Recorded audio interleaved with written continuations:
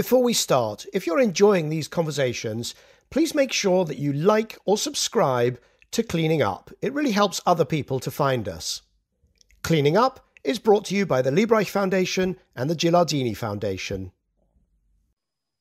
Hello, I'm Michael Liebreich, and this is Cleaning Up. My guest today is Angelina Galitova. She's the chair of the board of the California Independent System Operator. That's the organization that runs the transmission grid in California. She's been on the board since 2011 and in 2020 was elected chair by her fellow board members. Please welcome Angelina Galitova.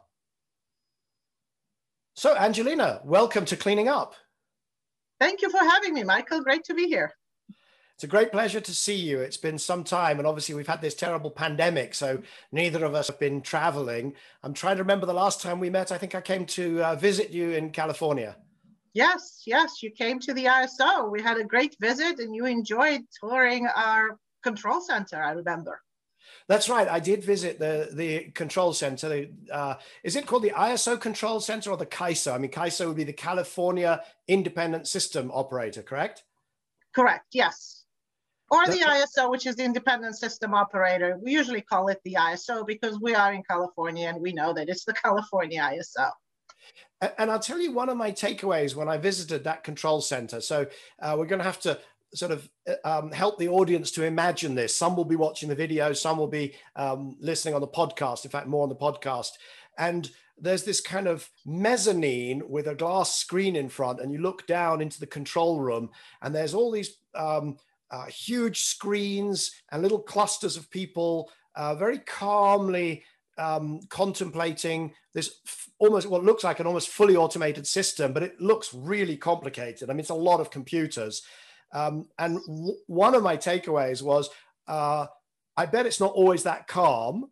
And another one was, I bet they don't have this amount of technology in lots of the developing world where they're trying to, also integrate lots of variable renewables and do all these complicated things, but not everybody has the incredible resources of a CAISO, right?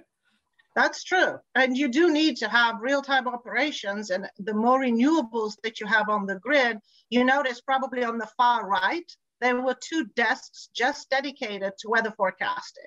And they're so proud of themselves because they basically do not make any errors. They can predict when a cloud cover is coming and how much production for solar systems will go up or down, depending on cloud cover where it is, or when wind picks up or the wind goes down. So it's really exciting. I think their goal is to have a less than 1% error rate. That's they fabulous. claim that they're much more precise than the Weather Channel. So now we're going to come back to some of the times when they may not be looking quite as calm as the day that I visited. But before we do that, let's just take a step back and say, what is it that the CAISO actually does? This is the system operator, but what is it that it does? What is it? How is it? What is its job? And what are its metrics? The California ISO was set up to operate the California grid. So it covers the California grid, and it also operates the real-time market and the wholesale market for energy sales throughout California. But in the last years, because we're so good and we're so able to integrate renewables and we're such leaders, we decided to also launch a voluntary market, which is the energy imbalance market, and open it for partners throughout the West to join in and optimize the operation of their system. So California now operates 82% of the Western wholesale market in real time, which is really very exciting. And we're looking forward to launching into the day-ahead market too, so that we can optimize even more. Short of a complete RTO or a regional transmission operator, this is the next best thing. So we want to be able to capture the benefits of the market and integrate more renewables. And the result has been decarbonization throughout the West, which is very exciting. Okay, so there's a lot there. Let's unpack a few of those points that you've made, because first of all, you talked about, so you've got the California, the California grid, but then right, but then you also talked about the Western region. So there are, how many grids are there in the Western region? Well, there's separate balancing authorities. So in the Western region, there's 38 balancing authorities. It's like a balkanized system, and each and every one of them is balanced separately with demand and supply. So having an energy imbalance market allows you to be able to integrate those systems in a larger footprint so that you can balance across a larger geographic area and thus optimize operations where you don't need as much reserves.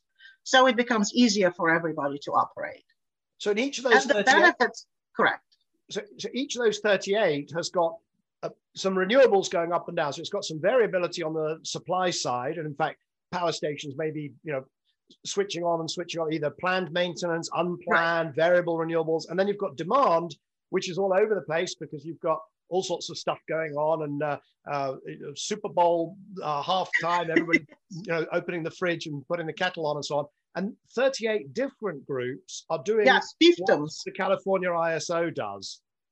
And then you're you've kind of clicked up a layer, and you're also helping to manage imbalances between those. Is that right? Correct. And to have better integration with their partners. And that helps balance the system, but it also helps with reliability because, as you may remember, Texas had a big problem because they're completely isolated in an isolated grid that doesn't have any interaction with their neighbors. So they weren't able to call on anybody when they had the trouble that they had this last winter. And one of the lessons learned from Texas is you need better integration with your neighbors. The small pieces of Texas that were integrated with the neighboring grids actually fared quite well. But the rest of them couldn't really call on anybody in order to balance the system within their territory. And they did that because they didn't want to have federal regulation. Texas wants to be its own state. Okay, well, California does a bit of that as well. We'll talk about the vehicle standards maybe if we have time. but wouldn't it be easier if you just got rid of those 38 separate operations and had a single sort of technical operator and a single market and one organization just doing it all, and are you bound to say, well, of course? Well, yes, of course, it would be easier. And that's what, the long-term vision was, that you would have separate different RTOs throughout the United States, and that they would be able to operate sort of almost a national grid. I mean, if we had a backbone national grid, we could plan 100% renewable portfolio standard for all of the United States. We don't have a national grid in the United States, but if we were able to have a West-wide integrated grid, of course, that would make operations much easier because you would be able to do transmission planning for the whole region. Right now, each area does its own transmission planning, which is a key component to ensuring that you have even greater integration and you can optimize to the greatest level. So we're not doing it in one step. We tried. It's not going to happen in one step. We're going to do it incrementally, but each step brings benefits. So the energy imbalance market has resulted, we launched it in November of 2014 and have netted about $1.4 billion in benefits for all of the customers who participate. So it's a voluntary market. It's very easy. The threshold is pretty low in terms of cost, and you're able to start achieving benefits right after almost year one of operations. So everybody's been really happy, and the customers actually have been eager to say, okay, we want to go to the next step. We want to go to that day-ahead market. We want full integration. We want greater benefits. And if you don't give it to us, we're going to start looking somewhere else. So now we have a competitor. Okay, but just let's have a look at you talk about the day-ahead market. Again, our audience, some will know all of this, so I'll apologize to them in advance, but many won't. So right now, what you're doing is helping those 37 other ISOs, system operators. If they get caught short of capacity or if they've got too much, you sort of make a market, but you're doing it in real time. You're doing it on day real time, 15 minute, 5 minute, yes, hour ahead, yes. 15 minute, 5 minute, hour ahead. So it's a very, it is in financial terms, it's the spot market. Correct. But you now want to do a futures market. So somebody can say, well, the wind is going to be low and we're going to need to buy in. So they should be able to provision ahead. Is that right? Correct, for the day-ahead market. And then you can plan for your day-ahead operations and figure out how much energy you have to allow to participate in the market or not, or how much you need. And then you're able to run a much more efficient market and hopefully have greater benefits. Okay, and you've reached on the California ISO what percentage of variable renewables, or what percentage of renewables and variable renewables have you reached? Well, we have a very exciting announcement, because this month we were actually able to reach 95.4% operation with renewables on the grid. It was instantaneous for a few minutes. It wasn't for the whole day, but it was a remarkable record, because this shows that it can be done. We're very close to 100%. I mean, 4% short, 4 or 5% short. But it's very difficult to do it 24 hours, 365 days. But it's already a big achievement just to do it instantaneously, yes. because a lot of people said, oh, well, there's no inertia. These big Correct. spinning machines, which provide ride through of voltage fluctuations and so on. As soon as you switch them off, you're going to get transients, you're going to get things starting, sparks flying and so on. But that didn't happen. No, it didn't happen. The system ran, we operated reliably, and we were able to ride through it quite nicely. So yes, you can operate on large percentages of renewables, almost 100%, and that was a huge achievement. We have about 35 to 40% renewables on the grid now, pretty much at all times. But our biggest challenge is the end of the day when we are ramping up. Solar is going down, we're ramping up, and that ramping and flexibility is provided by gas power plants and peaker plants, which are increasingly going to be used less and less and less, but we still need them. So that portion has to be decarbonized, and that's where the focus is. And that's where our weakness on the system is, frankly. Well, I was going to say, of course, because last year you quite famously had some power outages, right? Oh, yeah, a couple small ones. Yes, we did. But again, this is, it's fascinating to talk to you because of your role in California. And California is seen as a postcard from the future quite widely, but nobody quite can work out whether it's a sort of nightmare postcard or whether it's a dream postcard, because the opponents of renewable energy will say, look how foolish. They did all these things and then they had these power cuts, obviously, because variable renewables, or because the sun doesn't shine at night, which they should have been able to forecast. And of course, the fans of renewables will say, oh, no, nothing to see here. We had Jigar Shah on one of the episodes, it was actually episode 9, saying, well, but for all sorts of reasons, that could easily have been much better managed. We could have used more demand response. We could have interconnected more. And so, if you think it's because of the renewables, you're taking the wrong lessons away. So which is it? It's definitely not because of the renewables. And I would like to say that it's a postcard of the future, which is very positive. Even though we had those small outages, which were due to the ISO, one was about 20 minutes, one was about an hour and a half, about a couple of 100,000 customers, that got a lot of press. But if you're looking at operating the system, it's within the parameters of operating a very reliable, whether fossil-based system or any other kind of system. It wasn't the renewables that were the problem. There were some issues with our software in terms of overcounting some capacity that we have. So we've increased our margins from 15% to 17.5. We didn't have enough flexibility in storage because this did happen after 5 p.m., which is the ramp going upwards. It was a very hot day. It was hot throughout the West. So we couldn't count on imports that were not on the contract to really come in, because Las Vegas was 120 degrees, but Portland, Oregon was 105. So everybody needed the power. There wasn't as much excess power throughout the West. So highly unlikely heat wave that covered all of the West and actually strained resources. And also demand response didn't show up as much as we had expected them to show up. They did come in a very large way, but we expected a little bit more. And frankly, what pushed us over the edge was a 400 megawatt power plant not coming online and taking an unscheduled outage. So it wasn't renewables. That was a gas power plant. Correct. It wasn't renewables that did it. It was that power plant that just, and wind died. So it was a lot of factors that came in. However, this summer, we have 2,000 megawatts of new battery capacity coming in, lithium ion. So we're going to have another additional 2,000 megawatts we can count on, specifically from the 4 p.m. to 9 p.m. hours, which are going to be the critical ones.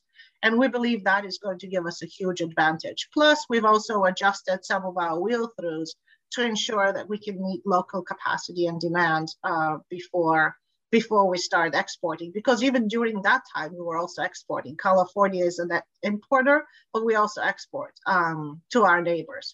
So there were a lot of factors going on, a lot of lessons learned. I believe we're in much better shape for this summer. But one thing we know for sure, it was not renewables that did it. Okay, look, in Texas, you can really say, well, it wasn't renewables because, yeah, some wind tripped out, but it was really minor and the grid was not really counting on it. It was really counting on a lot of gas, and then the gas tripped out, and that was the big problem. And the coal, everything and the coal. And so that's my kind of, thumbnail sketch of Texas.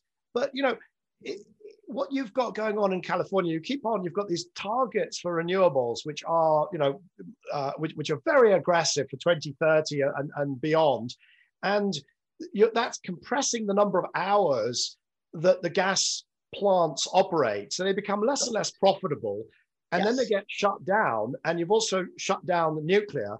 So, and then when it breaks, you say, it wasn't us, it was the gas. It was the gas. They should have been more reliable. I mean, is that really fair? In your heart of hearts, is that really fair? Well, we're repowering the ones through power plants. So we have brand new peaker plants as well. So it's not like they're old clunkers that we're relying on. We're relying on good gas plants to be able to provide that energy. But I get your point. It is true. We're going to have gold-plated gas turbines that are going to operate very few hours throughout the day or even throughout the year.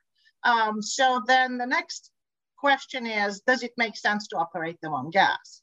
And the Los Angeles Department of Water and Power, as they're repowering their in-basin power plants, have basically decided that they're going to repower them for hydrogen.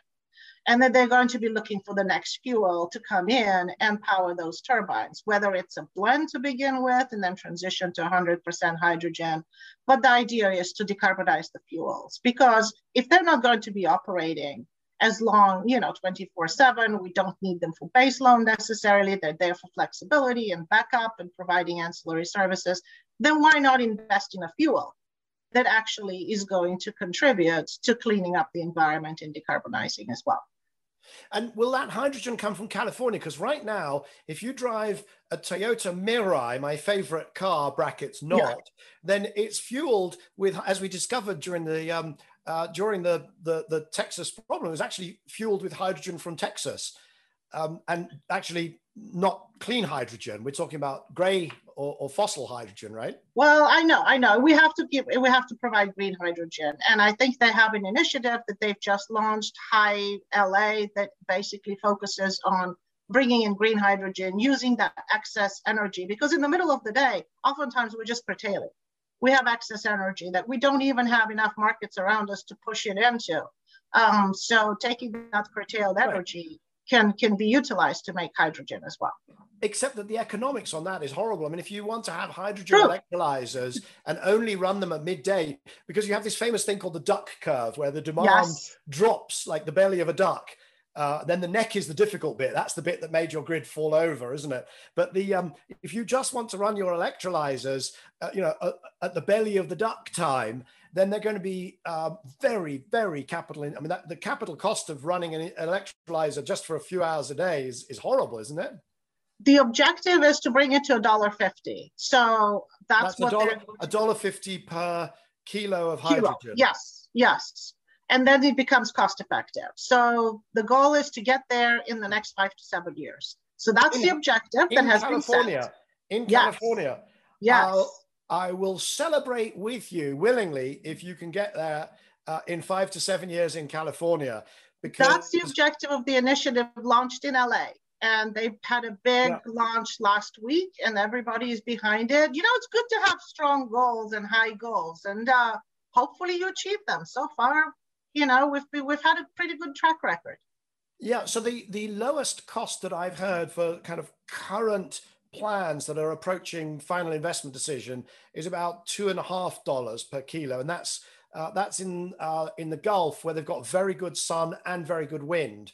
So it's going to be very challenging. I believe it. Look, I'm a big fan of experience curves, and costs will come down. But 5 to 7 years to get to $1.50 in California, that would be going some. That's what I saw a presentation from NEL, the electrolyzer manufacturers as well. That's their objective if you're at scale. Electrolyzer manufacturers promising very low cost hydrogen. What could possibly go wrong? Nothing. Why don't you ask them to buy some electrolyzers at the price that will guarantee that that hydrogen cost, given the electricity costs that you're likely to have? I'm sorry?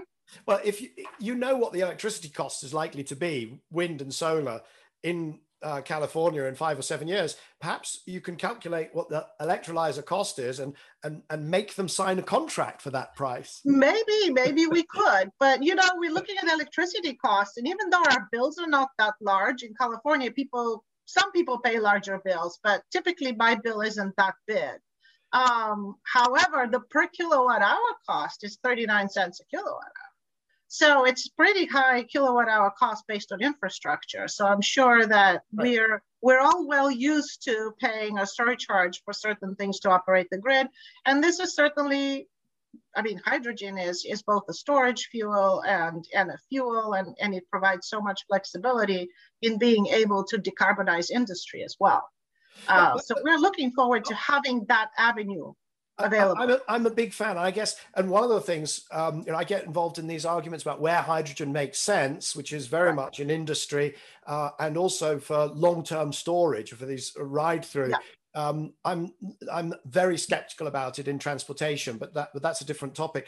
I think really, although I'm being mischievous about the electrolyzer cost and what NEL will actually sign up for. But to be honest, if all you're doing is riding through a few hours here and there, frankly, it doesn't matter whether the hydrogen is $1.50 or $2.50 or $3 because you're not using much of it. That's true. That is true. And actually, the first project that LA is launching is in Utah. It's not even in California. The Intermountain project, which is being repowered, currently running on gas, but it can also run on hydrogen. They're installing wind and solar farms right around it. They'll store it in the salt caverns right close to the power station and start operating on hydrogen as soon as it's feasible. So it's already starting to happen. Okay, but you're at your 35% plus or minus of renewables now. Your goals are to get to 100%. Is it 100%? No, it's 100% clean energy, not 100% renewables, isn't it? By 2045. 2045. Well, because how we define renewables. Large hydro doesn't count as renewable. We limit hydro to 35 megawatts to count as renewable. So if you bring in the hydropower, especially from the Pacific Northwest and for Hoover Dam, and we want it to count towards clean, so therefore it's clean. Right. And what about nuclear? Because that's more controversial, right? It's pretty controversial. I mean, you saw what happened with the San Onofre power plant. We had a leak right after it was upgraded to the tune of $700 million, and it needed to be shut down because it was infeasible to fix that leak. And so we're now looking at Diablo Canyon, and Diablo Canyon is scheduled to be retired within the next few years. There's some noises being made to keep it online. It's baseload. It's system power. It doesn't provide us the flexibility that we need or the security that we need in terms of operating the grid. So what is a much more exciting prospect, and with the Biden announcement that they're going to support California with offshore wind, is to build offshore wind right off the coast and bring it in through a cable into the infrastructure in San Onofre and into Diablo Canyon, the last nuclear power station, and then use the system infrastructure that already exists to push that power throughout California. And incidentally, offshore wind coincides very nicely with the duck curve because it picks up in the evening, and it will provide us that additional flexibility and the ramp up resources that we need. So we're looking forward to that coming online. Okay, so you're going for 100% clean energy or clean electricity. Yes. I'm trying to think, you also have got 100% clean energy target in California, but that's not your department, right? Yes. Well, they're also decarbonizing some of the, uses for gas and electrifying it, but that's not our department. That's the California Energy Commission. We work with them, but we'll just provide them the electricity. And that would be for industry and heating and so on. Yes. Okay. So we'll stick with the electricity, although of course you could be getting huge amounts of new demand potentially onto the California ISO. If We are. industry leaves gas and goes to electricity, that could get kind of exciting, could it not? It could. We're looking at probably demand doubling in the next few years as we start to electrify across the board, or as the Energy Commission likes to say, electrify everything, which makes the gas company very nervous. Indeed, and so it should, but it's the right thing to do. But so 2045, now you've got the president who says, no, California, you may have been way out there and ridiculously overambitious, but you're not ambitious enough. Actually, the year is 2035. Correct. Are you starting to respond to that? I mean, because presumably the only people who are going to know how to get the California ISO to zero or to a clean system by 2035 is yourselves. Correct. And we are starting to think about that, whether it should be a mandate, because our mandate is 2045. And that is aligned with the decarbonization goals of SB 32 as well, which is, 80% below 1990 levels of greenhouse gas emissions. So we're looking for ways to accelerate that and what would enable us to reach that goal faster. And so certainly harnessing demand response. I don't have a klaxon here for acronyms, but I'm going to get one, I think. SB 32, that was the law. That was a California Senate Bill 32. Yes, that's a bill that went through in which year, roughly? If you, I'm not exactly sure. I think 2015. It was about 6 or 7 years ago. Yeah, 2015. Yes. Somewhere there. Yeah, and that demands that California gets to 80% reduction on 1990. Below 1990 levels of greenhouse gases. By when? By 2045 also. By 2045 also, because of course now the in thing is to shoot for net zero by 2050. So that's 5 years before, but you're still going to have 20% left. We are. It can always change. You know what? We can always change. We can always make the goals more ambitious if we're ahead of target. Let me give you an example from the UK, which is very interesting, because we actually had the goal under the Climate Change Act was 80% reduction from 1990 by 2050. And that's very much enshrined in law in the UK, the Climate Change Act of 2008. One of our cleaning up guests, Baroness Bryony Worthington, actually was the lead author on that act. She was the guest somewhere around, I think, episode 26. But what happened is that act, the goal, was recently upgraded to be net zero by 2050, from 80% reduction to 100% reduction. And the Climate Change Committee, who are the kind of referees, they then calculated the costs. And because of the trends in the cost of electric transportation, renewable energy, et cetera, energy efficiency, they actually said it would cost no more to go to 100%. Then a few years before, they had said it would cost to get to 80% reduction.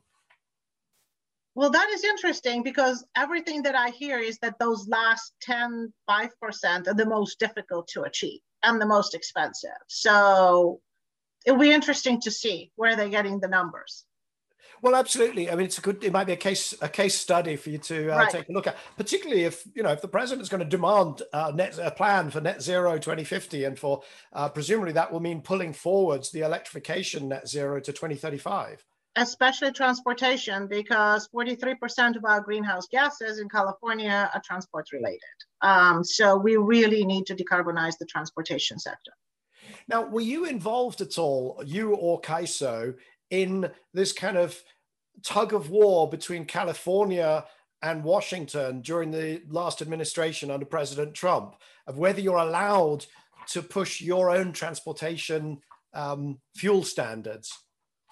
Not really. The ISO wasn't as involved. It was more the California state government and the Air Resources Board. But clearly, we're able to have our own fuel standards. We're able to have our own vehicle standards. California always has had them. And we have always been more stringent than the rest of the states. And the rest of the states kind of follow in our footsteps a few years later. But we do have an executive order that requires that no more sales of internal combustion engines after 2035. So there's going to be rapid decarbonization in the transportation sector. We might even have to accelerate it, which means more charging infrastructure which means the ISO needs to get involved to ensure that the charging happens at the right time and we're not stressing the grid, especially in the evening time when we're experiencing that net peak time frame. So we've got to ensure that people charge according to the requirements and the availability of the grid. Kind of the demand follows the availability of renewables. Right, so it must be kind of an odd role to be in as the California ISO, because you get all these politicians that make all these statements, whether it's accelerating, going for 2035 or whatever it is, or whether it's saying, no, California's not allowed to ban this or not allowed to make its own standards. And whatever happens, if it goes wrong, you're going to be blamed, right? If there are power cuts, it's definitely your fault, not anybody else's.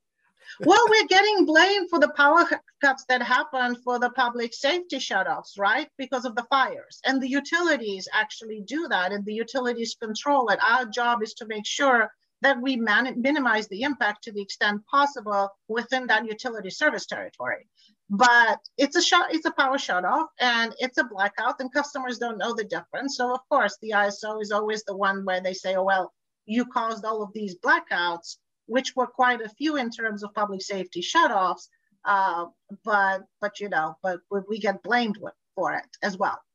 Okay, now let's talk about those fires, because they're very tragic fires with considerable loss of life, and they were proven to have been caused by sparks, by I think the transformers. Every so often, one of them will blow up, and if the trees are too close, and if there's too much, if the forests have not been appropriately raked, then then there's a fire risk, and that's very. I mean, that is how it happened, is it not? Yes. Well, it could be a transformer. It could be just a power line, because power lines, due to heat, tend to sag down, and if they touch a branch, there you have it. A fire happens. If they touch each other or they touch a branch, then you get you have a spark, and it happens. And so if you have high winds, especially high temperatures and high winds, and if the throughways for the transmission lines haven't been maintained properly, and there's branches that are where they shouldn't be, which also happens, or you have a spark, it's a tinderbox. And in the forests, it's very difficult to maintain. And I joke about raking, because that was a word used by President Trump. But the point is that the way to avoid this is maintenance, is actually cutting back, clearing forests away, making sure that your equipment is maintained. And in the case of the worst fires, PG&E had simply not done that. Is that fair? Well, they have. I mean, they do maintain. It's not fair to say that they didn't maintain. There's nothing is 100% exactly all the time. I think what we need to be able to focus on is, yes, public safety shutoffs are useful, but minimizing the territory. They kind of decided to turn the power off wholesale. And then in order to turn the power back on, you have to inspect every single line. You actually have to walk every single line, which took a couple of days. So people were without power for a few days when the public safety shutoff actually was only a few hours. So it took time to de-energize the lines for some time. So that was probably not the smartest thing to do. I think they're becoming much more surgical in how they're going to be deploying the public safety shutoffs where they absolutely need them, because a lot of people were upset last year and said you cried wolf. And maybe they did, maybe they didn't. 2020 hindsight, you never know. But they're also increasingly going to have to focus in being able to island out those communities that are out in the forested areas, and deploy microgrids and technologies that allow them to basically island out from the transmission lines, yet be able to have enough power where they are in order to be able to be safe and allow those safety shutoffs to happen. I think what we're going to be seeing in the next few years is the ability to have microgrids throughout California. They're able to island out, and that would also help in stress conditions where, due to climate change, we may see more heat events like we did last year. So that if you're able to, island out 2,000 or 3,000 megawatts throughout the state with energy efficiency and with DER and with microgrids and storage, and are able to operate independently from the grid, that also makes us much more resilient, not only in stress grid conditions, but also through natural disasters. Okay, I don't have my klaxon, but DER is distributed energy resources. So that would Yes. be all of the local solar, maybe some local wind connected to the distribution grids, anything else that you can do locally. And storage, yes. And of course, batteries and for storage. But just backing up, just to make sure that people are following, when you talk about the public safety shutoffs, so this is when the utility, for instance, a PG&E, says, well, we're expecting high temperatures and high winds. It's going to be dangerous conditions. So rather than risk starting a fire, we're just going to do a power cut. We're actually going to impose a power cut. And thousands or even hundreds of thousands of homes then wait for the weather to change before they can get the power back. And of course, people get incredibly annoyed. Yes, they de-energize the lines, and then to energize them again, they have to inspect them. Right. And that takes time. Yes. And then when you talk about islanding, for clarity, that would be saying, well, we can shut off this high voltage line, but the people can still get power because they've got a big battery locally and they can ride through. And they have a microgrid, yes. And they maybe have a microgrid with some local DER, distributed energy resources, so they can continue to run their lives. And this becomes ferociously important, does it not, when transport is electrified as well? Because it's one thing to say, well, there's a power cut, but if there's an emergency, you can still get the ambulances in and out. You can do public safety with the police cars can still run. But if you really have electric transportation and you have these power cuts for whatever reason, doesn't it become very, very brittle, the whole situation socially? I mean, the risk of something bad happening really ramps up, does it not? Not necessarily, because with distributed energy resources, like we said, if you have solar all over the place and you have it on people's homes too, we have 10,000 rooftops coming online every month in California. So a lot of our resources for solar are behind the meter in people's homes or in businesses. So if you have a combination of solar and a battery, so what if the power goes down? You still have the solar, you have the battery, you can charge the vehicle. Indeed, you can use the vehicle's battery as a resource of energy as well in the evening, and many people do that as additional security. So we see that as an added level of resiliency, much more so than an added level of problems. Again, the issue is, making sure you charge at the right time. I think that's right. I was going to say, I think that's right. If there's planning so that you have enough resource locally to do the island, to fulfill the demand. And then, of course, the digital management of it all has to work. Yes, it does. Yes, I completely agree.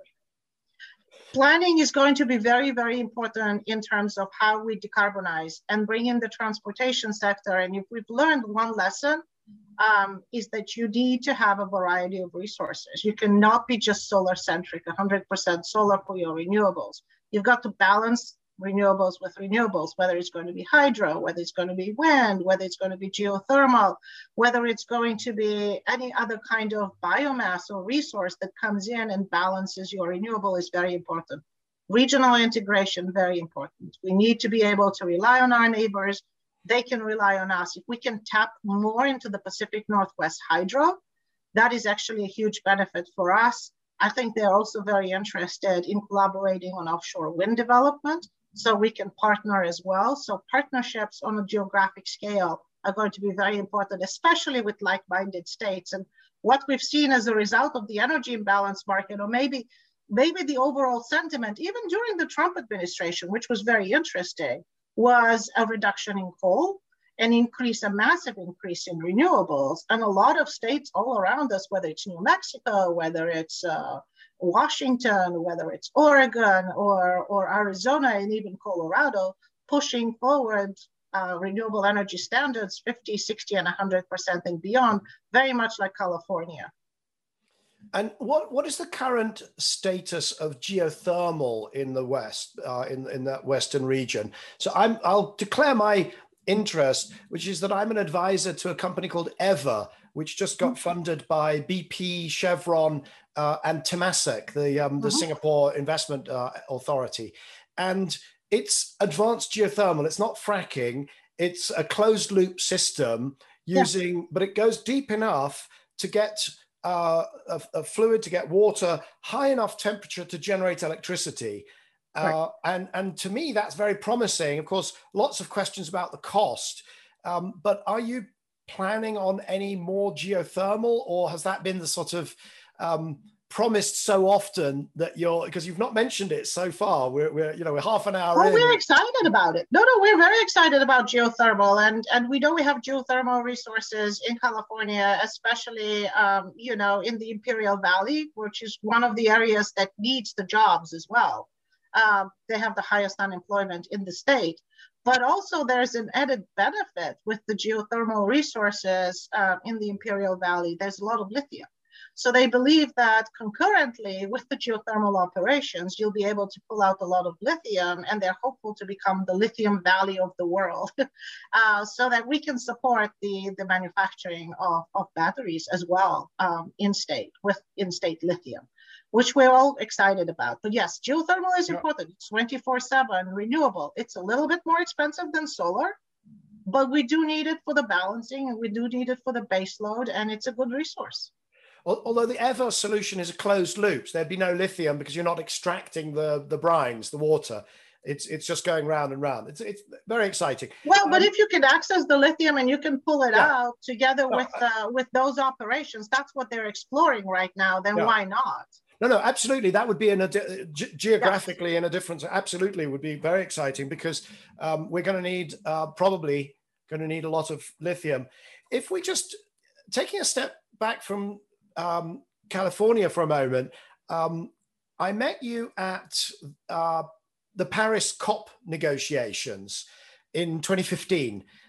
You were there with your daughter. I was enormously impressed because you took her out of school because you said, frankly, she's going to learn more by coming to see this process and being part of it than she will by sitting in a classroom, which I thought was very sort of brave and progressive. Yes, and she has blossomed into an environmental leader in her own right. She's created a club in her school. They have solar panels. She's now making sure that they have batteries. She would like to create a microgrid. She's taken an internship in hydrogen at UCI, the University of California at Irvine. So she's working on fuel cells. So look what we created in 2015. The 11-year-old came to COP, and now she's going to be one. I'm confident. She did an internship at the California Energy Commission at the president's office as well for youth leadership. So she's going to be carrying the flag, and we'll be proud of her. So my eldest is now 11, and of course we have COP coming up in Glasgow. And so I am absolutely planning to have her come and visit. I don't know about attending the full 2 weeks. I'm not sure that Glasgow in November has quite the appeal of 2 weeks in Paris in 2015. But she loved it. I'm sure it was a unique and memorable experience. But a lot of what we talk about at the COPs is actually the developing world and how to balance development and spreading the wealth and human well-being to developing countries who have, in some cases, tremendous fossil fuel resources, but you want them to kind of follow the California path. You want them to leapfrog to the sorts of things that you've been talking about. How do you think about that? Because that command center that I visited was so sophisticated. It was being run by somebody with sort of 2 PhDs from Germany who'd been running a system operator in Germany, or he'd come out of Siemens. There was enormous sophistication. And then, you could see that feasibly in South Africa. But when you start to look at countries that, I don't want to say anything bad about the countries, just they don't have those sorts of, Siemens educated PhD electrical engineers kind of running around, for their electrical system in great numbers. The Mozambiques, the Ethiopias, the Malis, the Vietnams, the Bangladeshs, and these are countries that absolutely have to be on this journey. But how do you help them? Well, that's interesting. You know, I grew up in East Africa, Tanzania, so I'm very familiar with the area. And I also am part of an organization that is a grassroots African organization, Re-Energy Africa. And I think the way we're going to have to look at those countries transitioning, because they still need to electrify the population, right? They're like 30–40% electrified at best, is to start opposite of us. We started with a large grid and large infrastructures and centralized power stations. They're going to need to go backwards. They're going to start with the microgrids, with the individual solar systems and batteries in a community, microgridding that community, hopefully able to bring in education, being able to bring in industry, being able to bring in transportation, because you can charge electric vehicles with batteries and with solar and with indigenous resources. Most of those countries are blessed with good renewable resources as well. And then the centralized grid can come in later, interconnect the microgrids, and create a larger infrastructure that way. I see that as a much more feasible path than building centralized fossil-powered resources with a backbone grid and then providing electricity for the rest of the nation. That hasn't worked. The beauty of renewable energy and microgrids is that it's almost instantaneous. You can have a community powered with batteries, solar, and maybe some other resources. Kenya, for instance, has quite a lot of geothermal in the Rift Valley, and they're developing that. I've seen it, and it's very exciting as well. There are hydropower resources as well that can be harnessed. And that's what the country should be looking at in terms of developing and in terms of creating electricity on a fast track, bringing the economic well-being of the community. That also empowers girls. It goes into all of these good initiatives from a social level, and especially educating young people. And they can have access to world-class education remotely. And God knows we've all learned how to do that in the past year. My kids have been learning remotely and online for years, so it can be done. And that's what I'm hoping to see happen. And that's what I hope the international institutions will focus on, as opposed to bringing in massive infrastructure projects that take decades and are not going to end up electrifying people as fast as we need them to. Yeah, I think I'm going to sort of partially agree, and because I've often been in the, I've often made the case that you've just made, which is that a lot of the international institutions, it's not that they're blind to the distributed solutions. They just don't have the processors. They don't have the knowledge. It's much easier to do one big project than tens of thousands of villages. But the answer, I think, has to be both, because that answer that you just gave is not very satisfying for Lagos or for Accra or for, because there are cities and there are industries that need large scale power. So for the rural areas, I agree. I mean, if you look at rural Ethiopia, you're never going to have a sort of big centralized power stations and pylons looping thousands of miles. But for the cities and the heavy industry, we've got to find solutions that can enable wealth creation and all of the benefits for those countries. Right. I was just talking to the remote areas and electrifying the remote areas, because that's what our organization is also focused on, kind of like the cell phone leapfrogging the wires and directly going into providing the service to the rural communities. As for the city centers, yes, that's a different story. We need to figure out how we can power those city centers and of course enable industry to thrive and enable economic development, but also look at the progress that Argentina has made in terms of wind and in terms of very quickly, and we both know Sebastian Kind and the Renovar project that basically enabled Argentina in a very short time frame to become a leader in wind generation and integration into their grid, offsetting the need for a large swath of fossil fuels. Of course, they did have the benefit of a centralized grid. That was something that the country already had, but there are ways for it to be done, and there's organizations focused on making that happen as well. And you've reminded me, I need to get Sebastian Kind. GreenMap is the organization he now runs, but he's responsible for, I think it's $7 or $8 billion of investment in wind. Going into Argentina just a few years after they were nationalizing Repsol's assets. So exactly, incredible turnaround, incredible clever design of policy. So the organization that you mentioned was Renewable. Wait a minute, what was it for Africa? Renovar. That was not Renovar. renewable. Yes. The one about Re-energize, Argentina? I think it was Re-energize Africa, because we're going to put a Re-energy Africa, yes. Re-energy Africa. We're going to Yes. put a link into the show notes for sure. That's one of the things we can do. Great. And in fact, that's a topic also. I don't know if you noticed that Tony Blair was our first guest on series 3 of Cleaning Up. And he also talked about the importance and the opportunity of repowering or powering Africa. But we'll put a link to your organization as well. Now, are you going to be, final question, are you going to be coming to Glasgow for COP26? I don't have plans for that yet. It's going to depend on how the pandemic is, how our travel policies are, and how everything is working out. So no firm plans yet. I would love to. Okay, well, so I have at this point no plans to come to California, although I would love to. So that was perhaps the first opportunity that we were going to have to catch up in person. And I strongly suspect that if you don't come to COP26, we'd miss you enormously because I'm going to be there. But if you don't come, then certainly I would very much hope during 2022 to come and visit you and maybe even visit the same control room at the California ISO again and see how you've developed since my last visit. Oh, yes. I mean, you definitely should, because our footprint has grown. Our activities have grown. We're very excited. We've had over 170 countries visit.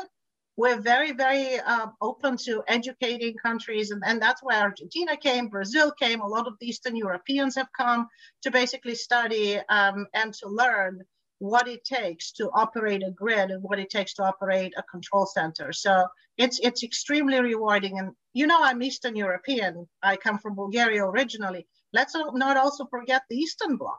That's a very important and challenging area of the world that needs to decarbonize rapidly too. And they're straddled with an old fossil-based infrastructure. And it's very difficult to get that area of the world to decarbonize on the schedule we need them to decarbonize. So we've got our work cut out for us. Very good. And so now everybody listening to this podcast or YouTube episode will know that where I go to learn is the California ISO control room. And I'm looking forward to my next visit. Well, definitely. And I hope I'm still chair of the board when you come. Thank you very much for joining us today, Angelina. It's been a great pleasure. Thank you, Michael. It has been wonderful. Stay safe. Bye-bye. Bye. So that was Angelina Galitova, chair of the California Independent System Operator, talking about some of the challenges as California moves to 100% clean electricity. My guest next week on Cleaning Up is Gina Domarnik. She's the managing partner of Emerald Technology Ventures, one of the preeminent energy and industrial venture investors in Europe. Please join me at this time next week for a conversation with Gina Domarnik.